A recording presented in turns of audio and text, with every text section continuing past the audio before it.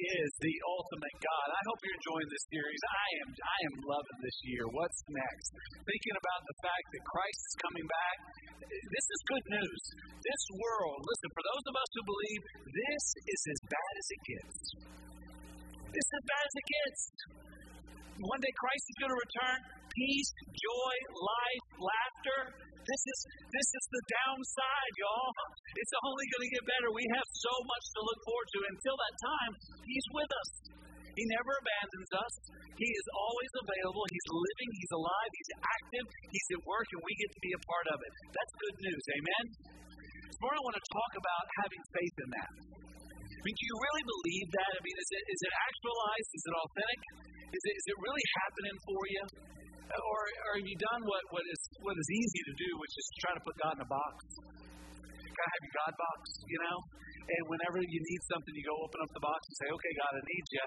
Oh, I'm going to put you back now. Now I got to go to real life. You know, I got to go to work. I got to raise kids. I got to go deal with people. And then every now and then you go back to your God box on your God day. That's not authentic faith. God calls us to live a life of faithfulness, to live in Him. And we need Him because we're living in a world that is constantly in flux. We are living in a world that is unstable. Everything is changing. Everything. We're changing. America is changing. All of the world is changing. Government is changing. Business is changing. Technology is changing. Everything is changing. We need something that will stay. We need something steadfast and strong. We need something that we can anchor ourselves to that is a foundation that will not be moved. And that only foundation that we can truly count on is Jesus Christ. Everything else is slippery. Everything else will lead us to slide into the darkness and turmoil that only comes in a world where there's no fact, where there's no objective hope and truth and reality. Some of you guys will remember this. You've heard me tell this story. When I was 11, my dad was teaching my big brother how to drive, so he thought he should go ahead and teach me at the same time. And so I learned how to drive at about 11 years of age. And then when I was 12, I was driving pretty good. And one of the things I love to do is I used to love to go fishing with my uncle. And we would also often go to Percy Priest Lake there in Nashville near the airport there. And one day we were fishing and it began to pour down rain. And my uncle said, we got to get out of here. And so we went back to the bank where the car was, and he said, okay, look, I'm going to back the car down. It was a beautiful, beautiful white Ford Pinto. Beautiful. And so he backed it down. He said, well, we got to get out of the way. There were cars everywhere, people trying to rush and get out of the rain. He said, here's the deal. I'm going to pull the boat up. I'm going to hook it up, and then you just pull us on out, and then get us out of the way, and then I'll take over from there. I said, cool, no problem. I've done that before. So, he backs it down. He goes. He jumps in the boat. He brings it around. He connects it. I have the brake on. I let go of the emergency brake. I have it in drive. I put the gas, and we go forward just a little bit, and then we start to slide. Where there was rain, that moss and that extra weight began to pull the car backwards. I pushed the gas even harder, but it didn't matter because by then that beautiful, beautiful white Ford Pinto was floating. I noticed my uncle in the back was disconnecting the boat. He was untying this stuff, and he's getting this thing. I'm thinking, well, where's he going? And so meanwhile, I'm trying to get this thing to go forward, but we just kept sliding backward and backward. I realized that I was in trouble when I looked out the windshield and I was underwater. And my genuine thought was, my mother's going to kill me if I die. At that point, I thought, we need to abandon boat, abandon now ship, right? And so I tried to open the door, but because of the water pressure, I couldn't open the door. And so I thought, well, this is it. And a white Ford Pinto of all ways to go, right? Then I realized, okay, I can roll the window down. They weren't electronic, so I rolled the window down, and I was trying to get out, but all this water came piling in on top of me. So imagine this, a 12-year-old in Percy Priest Lake in a huge rainstorm, underwater with water pouring down inside the vehicle. So I just thought, well, I'll just wait. So the car finally filled up. I got one gasp of air, and I swam out of the beautiful vehicle that was the white Ford Pinto. And I looked up, And I couldn't believe how far I got. It was almost to like what if you look up, you see the ceiling. It's about how far I was from the surface of the water. I couldn't believe we'd gotten that deep that far. So I swam to the surface. I got there, big gasp of air. It's pouring down rain. There's boats everywhere. People are freaking out. And I can't believe it, but I was 100 more yards or more away from the embankment. I had to swim to get to the embankment. I couldn't believe how far I had slid away, how far I had gotten away from the embankment. I got out, and I just remember I was just standing there next to my poor uncle. I mean, what do you say, right? So sorry I sunk your car, Uncle Byron. You know, the thing I remember about that is just being shocked at how quickly I got underwater and how quickly I got far away from the embankment. And I think that same thing is so true of life and faith. How easy it is to begin to slide away from the Lord. And how once we begin to get in those cold, murky waters that are this world, which is separated from the warmth and safety of God, how easy it is just to slide into that darkness that will drown you out. And I was mindful of that need for this foundation. You know, in life, there's only one sure foundation, and that's Jesus Christ. Everything else is going to change. Look what the Bible says in Hebrews chapter 13, verse 8. It's one of my favorite verses. Jesus Christ is the same yesterday and today and forever. Jesus doesn't change. Everything else in the world is going to change. You're going to change. I'm going to change. Health's going to change. Job's going to change. Government's going to change. Everything's going to change. Jesus doesn't change. Jesus, before time was Jesus. He was the second person of the Trinity, the Son of God. He is the same Jesus that he was in the Old Testament. He is the same Jesus during the Intertestament. He is the same Lord God, second person of the Trinity after his coming and resurrection. He has always been. He is God. Jesus is the same today and forevermore. He has always been Jesus Christ, and he is a sure anchor. Again, Hebrews chapter 6, look what it says. Beginning verse 19. We have this as a sure and steadfast anchor of the soul, a hope that enters into the inner place behind the curtain, talking about heaven here, where Jesus has gone as a forerunner on our behalf. Jesus Christ is the anchor that will not be moved. He has gone before us in heaven, and he's going to return for us one day.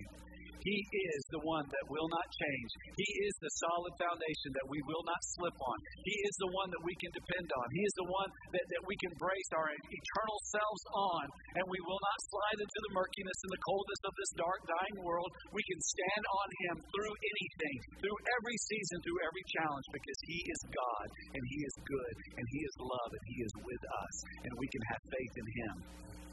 And we need faith in him. We need an authentic faith. Listen, it's not enough that you believe what your mom and dad believe. It's not enough that you're believing so that maybe your children might believe. It's not enough that you believe what culture believes. You've got to believe. What we are trying to do here at Living Hope is simply this, to lead more people to anchor their life and hope in Jesus. Because he's the only one who remains. If your life and your hope is on anything else than Jesus Christ, then your life and hope is being built on something that will not remain. If your life and hope is in your child or in your marriage or in your job or in your looks or in your health or in any other created thing, then your life and hope will one day die. But if your hope is in Jesus Christ, then your hope is eternal. It's living. If your life is in Jesus, then your hope is eternal. Then your life is eternal, and it's living, and it's active, and it will remain forever. Paul, in our text, is writing to the church at Thessalonica. And he's talking to them about this faith, this reality, this hope that we can have, this life that is ours. And he's concerned about them. He's concerned that they are slipping away. He's concerned that the persecution and the problems that they are facing will cause them to slide away from God, and they will lose their footing, and they will get lost in the cold, wet darkness of our world. And so he sends Timothy to inquire about their spiritual health and to speak to them and challenge them. And what we see happening in this interaction is what is necessary in order to have an authentic faith. If you've got your Bible, and I hope that you do, turn with me now to 1 Thessalonians chapter 2. We're working verse by verse through 1 Thessalonians as we talk through this series of mapping out the future, these opportunities that God has given us. And today we come to 1 Thessalonians chapter 2, verse 17. And Gracie Sutton's going to read for us. So Gracie, coming up, let's all stand in honor of God's word. She's going to read from chapter 2, verse 17 through chapter 3, verse 5, which I'm going to preach on today, God willing. Gracie, go ahead and read that for us. But since we were turned away from you, brothers, for a short time in person, not in heart, we endeavored the more eagerly and with great desire to see you face to face. Because we wanted to come to you, I fought again and again, but Satan hindered us. For what is our hope or joy or crown of boasting before our Lord Jesus at his coming? Is it not you? For you are our glory and joy. Therefore, when we could bear it no longer, we were willing to be left behind at Athens alone. And we sent Timothy, our brother and God's co-worker in the gospel of Christ, to establish and exhort you in your faith, that no one be moved by these afflictions, for you yourselves know that we are destined for this. For when we were with you, we kept telling you beforehand that we were to suffer affliction, just as it has come to pass. And just as you know, for this reason, when I could bear it no longer, I sent him to learn about your faith, for fear that somehow the temper tempted you and our labor would be in vain. The Word of God. Well done, Grace. If you would, go ahead and be seated. Let's talk about this text. See, one of the core needs of every Christian is to have an authentic faith. I cannot overemphasize how crucial it is, those of you who claim Christ as your Savior and Lord, that He be your personal Savior and Lord. It's not enough that He's mine and I'm your pastor. It's not enough that He is the Lord of your children or of your parents or your grandparents or your friends. He is of no use to you if He is not your personal Lord. If you do not have an established, authentic faith. One of the core needs of every Christian is that we have our own established, authentic faith. It's also a core need of every parent, that we create an atmosphere and opportunity for our children to have established an authentic faith. There's nothing more important a parent can do than to make a disciple of their child. As a matter of fact, one of the greatest joys and responsibilities of a parent is to make a disciple of Jesus Christ out of your child, out of all of your children, so that they can be disciple makers. It is a core need of every Christian parent that we be able to help our children establish an authentic faith. And then one of the core responsibilities of every Christian is that we be leading others to anchor their life and hope in Jesus. There's no greater calling that a Christian has than to be a witness for Jesus Christ. There are many things that you and I are going to do in our lifetime. Only one thing remains, and that is what is done for the glory of Jesus Christ. The one thing that will remain is the salvation of Christ that enters into every soul. Our greatest responsibility, where we work, where we live, where we work, where we go to play and hang out, is to establish an authentic faith so that others might believe and anchor their life and hope in Jesus Christ. Establishing an authentic faith that requires several things, and we see those in our text today. So I want to encourage you to take notes as we talk about this morning. The first one to note is this. Establishing an authentic faith requires relational investments. Relational investments. Developing an authentic faith will include other believers in the process.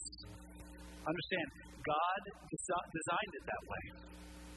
God designed us to be in relationships with other believers and non-believers. This is a part of God's plan. We need to be intentional about these relationships. They need to be relationships where there are investments. And we all need each other. Understand, every believer needs someone who is preaching the truth and teaching the truth to them. Listen, I preach to you every Sunday morning. But do you know that I listen to preaching all week long? I have other men who preach to me every week. Right now, there are 3 men I'm specifically listening to. I'm listening to Dr. Tony Evans. I'm listening to Dr. Alistair Begg. And I'm listening to Dr. Tim Keller. And these men preach to me. If you see me out running on the road, typically someone's preaching to me. If you see me, somewhere sitting out and I've got headphones, someone is preaching to me, typically. Because we all need someone who is preaching the truth of the gospel to us. We also need someone who's teaching. not just preaching and exhorting, but also explaining it in light of our lives and in the light of the reality of what's going on in our world, that we understand it in the correct context. We need people who are preaching to us and teaching us. We also need people who love and care for us through hurts and hardships and also good times. We need people who will be there for us, who can remind us of what we believe. Listen, if you go through a miscarriage, you need someone who will be there to remind you that God is sovereign and still loves you. If you go through a marital strife, you need to be reminded that God is there and He's the God of peacemaking and He can create peace where there's conflict. If you lose your job, you need to know that God is sovereign. He's got a plan for your life, an eternal plan for your life. And typically the enemy is going to work against that, and you're going to need someone other than a family member to be able to speak that truth into your life. And we also need accountability. We need accountability, especially in days of plenty. See, when we have our health and our job and our family is doing relatively well and our friends are doing relatively well, we have this tendency to think that we can do without God. And we need people who love us enough to hold us accountable, to remind us that we are weak-willed creatures in need of God Almighty to be at work in our lives. In those moments when we think we've got it all figured out, we need people who love us enough to tell us, no, we don't. You do not know what tomorrow holds. So you need the one who holds tomorrow to be holding you, and you need to be holding Him, and you need to be faithful to Him. And we need that accountability. We need those relationships. We need people who are able to speak that into their lives. Paul says here in the text, he says, I felt torn away from you. I felt that Satan was hindering me from you. He felt the need to learn about their faith for fear that somehow the tempter had tempted them. He had invested in them. And look what he says. He says, you are our glory and our joy. See, Paul knew what is true of all disciples is that they needed relational investments. They needed people. Here's some important questions I want you to ask yourself today. I want you to wrestle with these questions today and even this week. Question one, who do you have in your life that is investing in you and cares about your spiritual development? Who is investing in you? Who is equipping you outside of me? Who is someone you know who is investing in you, who cares about your spiritual development and is praying for you by name that you will grow spiritually? Secondly, who are you investing in? Who are you seeing after? Who are you walking with and talking with that they might grow spiritually? Who do you bring before the throne of grace and ask God to work miracles in their life that they might believe and live a life that loves the Lord Almighty? Who are you investing in? Who's investing in you and who are you investing in? And then who is it that you rely on when it all comes down? A way to ask this question, here's the question I want you to ask. Who's your 2 a.m. call? If the world falls apart, if your world falls apart at 2 a.m. this morning, who do you call? And that person, are they a strong, Bible-believing, born-again follower of Christ? Because when you hit the fan, and the fan hits you, you need to know that you've got someone who will be there, who will point you to the Lord and provide strength and hope and healing with the Word of God.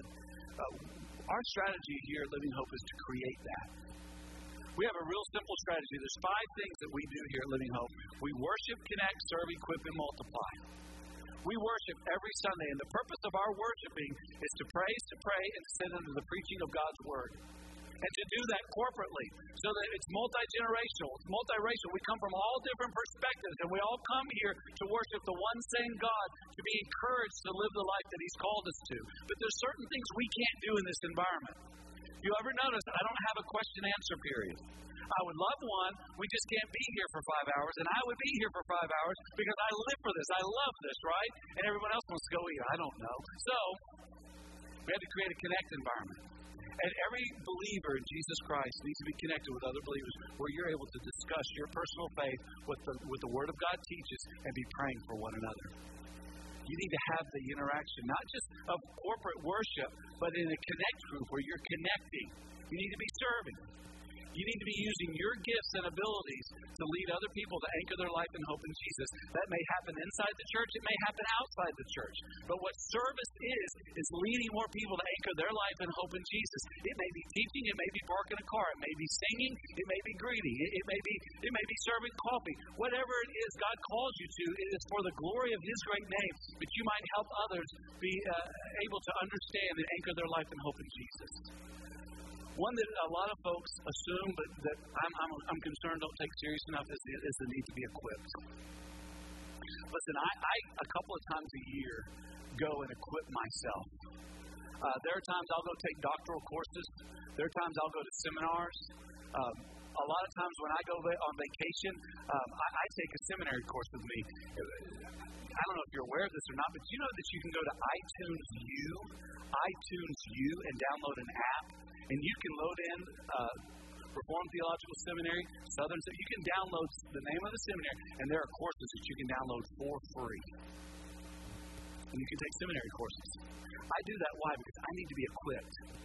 We want to equip you as believers. That's why on Sunday mornings, Sunday nights, we offer equip classes. I'm teaching a spiritual disciplines class right now on Sunday night. We have other pastors and leaders that are teaching classes on gospel-centered parenting, on gospel-centered marriage, on the Old Testament, New Testament, theology. All of these things, we need to be equipped so that we can know what we believe and why we believe it and how we can understand it according to God's Word. And we got to multiply.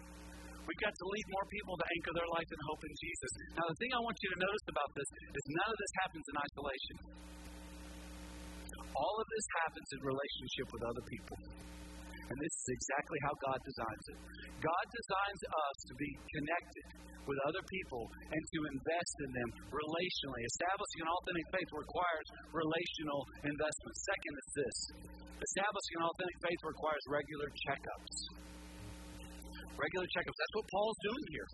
He's in essence providing a checkup on these believers. He sent Timothy to find out about their faith and their commitment in light of the challenges that they are dealing with.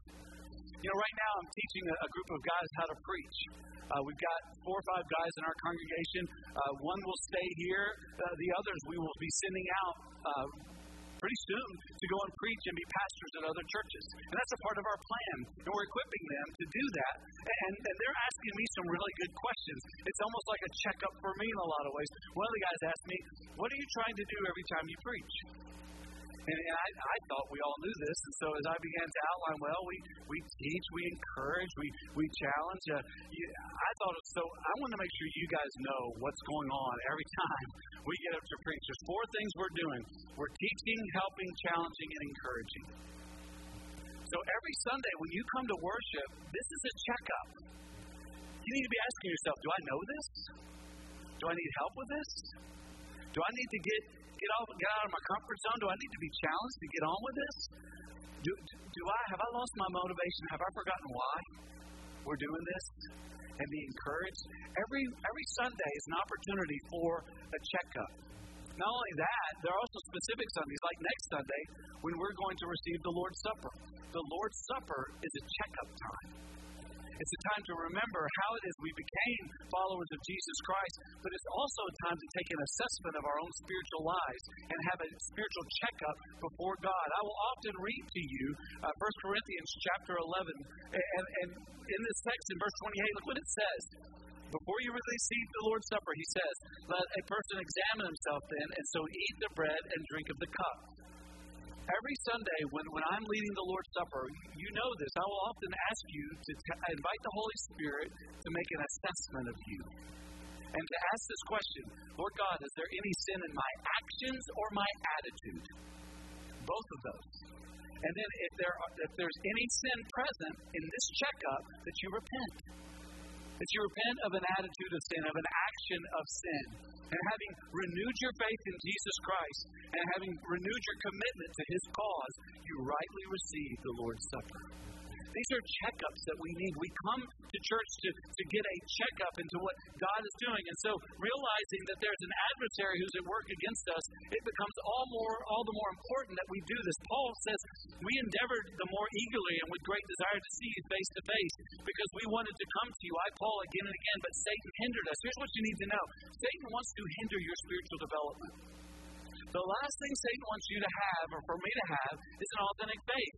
He does not want this established. So what is he going to do? He's going to do anything he can to cause us to doubt, to cause us to slip away from the Lord. So we need these checkups. We need these times when we're able to look at our lives and consider what God wants for us. You've got to be intentional about this.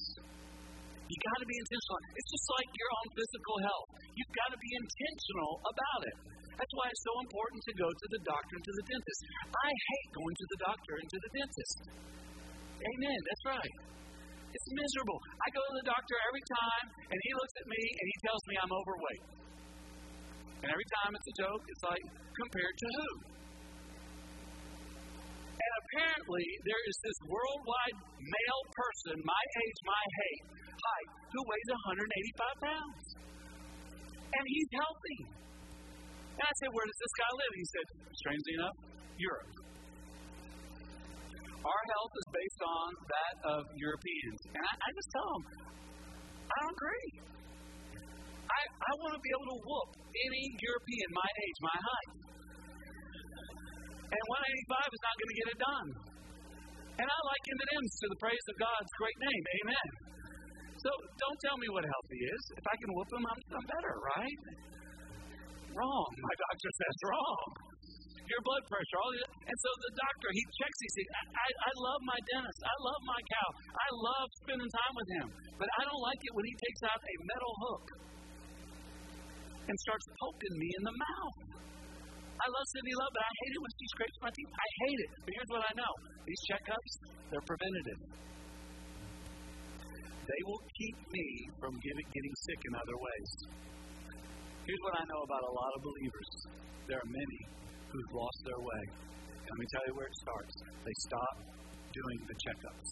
They stop worshiping on Sunday morning. They stop serving. They stop being connected. They stop getting equipped. They stop sharing their faith. It's a sure sign. Listen, if you're not connected, if you're not worshiping every Sunday, if you're not connected, if you're not serving, if you're not getting equipped, if you're not multiplying faith, that should be a red flag. That should be a red flag to you to say, you know what? I'm in danger of losing an authentic faith. I am not on a solid foundation. My wheels are turning, but where am I going? There's good reason for you to think that you may slip away from the Lord and from the provision and blessing that He wants to have for your life. It's so important to have this regular spiritual checkups. They're crucial to authentic faith. Third, establishing an authentic faith requires recognizing afflictions. Recognizing afflictions, you've got to know what they are. You've got to know what they're about. Being a Christian does not keep us from facing afflictions. Being a Christian keeps us from facing afflictions alone. We will never go through pain and suffering without the presence of God's Holy Spirit, without His love, without His power.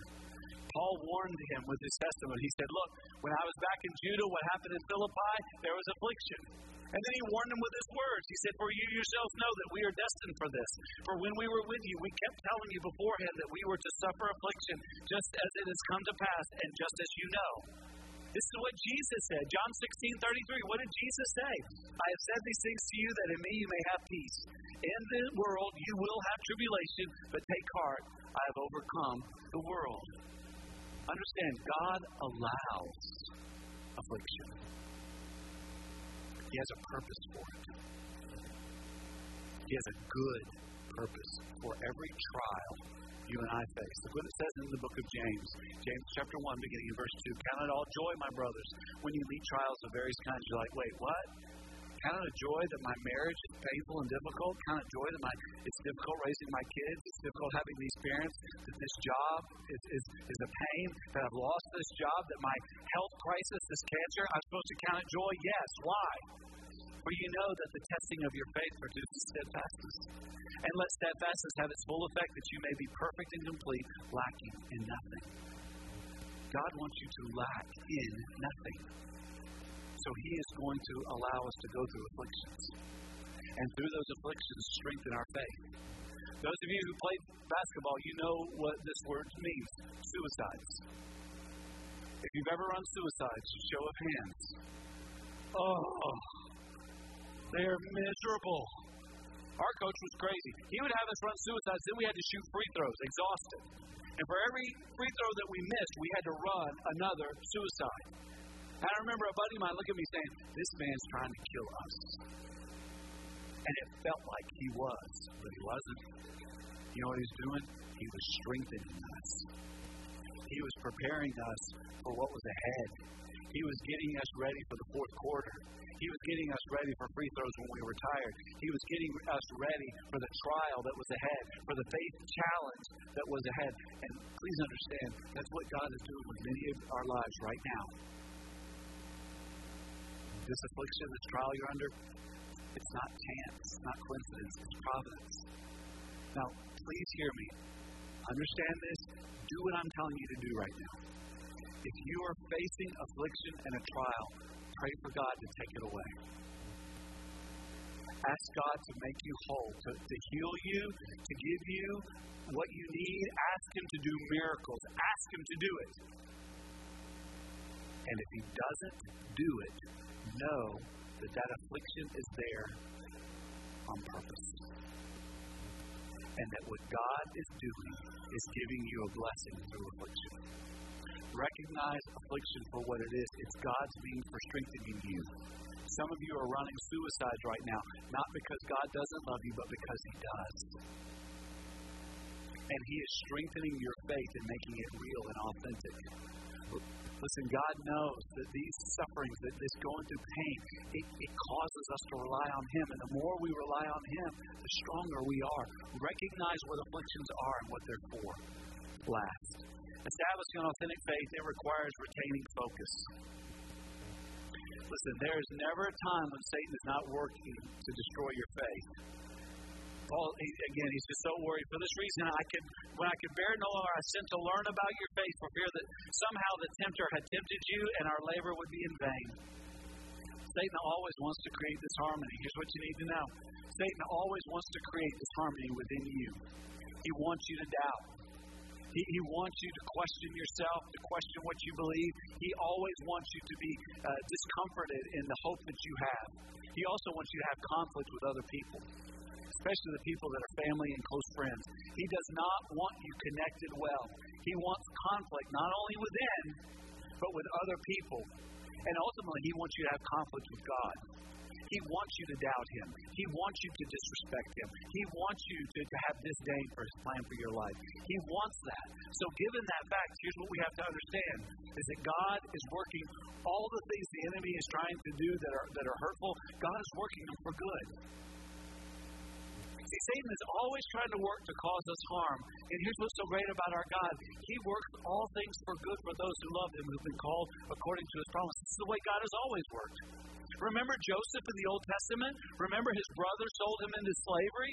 Do you remember what he said to them in Genesis chapter 50? As for you, you meant evil against me, but God meant it for good. Why? So that the family would be saved. So that there would be the gospel would be able to go forward. There's no greater picture of the power of God to use pain for a godly divine purpose than the cross of Jesus Christ. What did Jesus say? This is Mark chapter 9. Go ahead and put that one up, guys. Mark chapter 9, verse 31. The Son of Man is going to be delivered into the hands of men, and they will kill Him. What could be worse than that? And not just a death, but death on a cross. And when He is killed after 3 days, He will rise. Here's what Jesus knew. Satan was going to try to do this, use this for evil, but God meant it for good. He knew after the affliction was over, heaven was His future. Here's what we can know. This world is as bad as it gets for us. That our hope is in Jesus Christ. He has gone ahead. He is coming again. And if that is our authentic faith, we have hope and we have a life. It is anchored in Him. It is living. So that we have a living hope and a living life in Christ Jesus. Let me ask you, does that describe you? Is your life and your hope anchored in Jesus Christ? Or are you trusting in a created thing? You've got to understand that created thing is going to fail you. Christ alone. Are you trusting in Christ alone, by grace through faith, in Christ alone? Let me ask you, are you walking on the disciples' pathway? Are you worshiping, connecting, serving, being equipped, and multiplying your faith? If not, red flags should be going up, and you should be repenting. You should be saying, God, I got to make some changes right now. I got to renew my commitment to your cause because I need an authentic faith where I'm having relational investments in worship, in connect group, in serving, and being equipped and in multiplying my faith. Let me ask you, are you investing in others? Who are you inviting to Easter service with you? Who are you bringing with you? Who are you praying will come to saving faith? Who are you praying will return to saving faith? Because you know some who have slid away. And they're in the cold waters of this world and they need the sure foundation of Jesus Christ. Let me ask you, what's your affliction today? Are you trusting in Christ through your affliction? Do you understand what it is? It's a blessing in disguise. It's God's purpose to strengthen your faith. Are you keeping that focus? Are you focused on that reality? Or have you gotten unfocused? Have you found yourself looking more at your problems than looking at Christ? Remember what Peter did? Don't do what Peter did. Remember when Peter got off the boat and he was walking towards Jesus? He took his eyes off of Jesus and put it on the waves and the wind, and he began to sink. It may very well be today that some of you are surrounded by winds and waves. Get your eyes on Jesus and call out to him to save you. And I want to invite you to do that today. We're going to sing praise to our God. We're going to talk about he's our one thing and just give him glory. Some of you may want to come and pray. So I want us to have that opportunity now. So let's stand together as we pray together. Father, there's one thing that will always remain, and that is your grace given to us in Jesus Christ by the power of the Holy Spirit. And I pray for some today who need to come and ask you to be their Savior and Lord, who need to ask you to see them through this conflict, through this tough time, who need to commit themselves to worship, connect, serve, equip, multiply, one of those steps.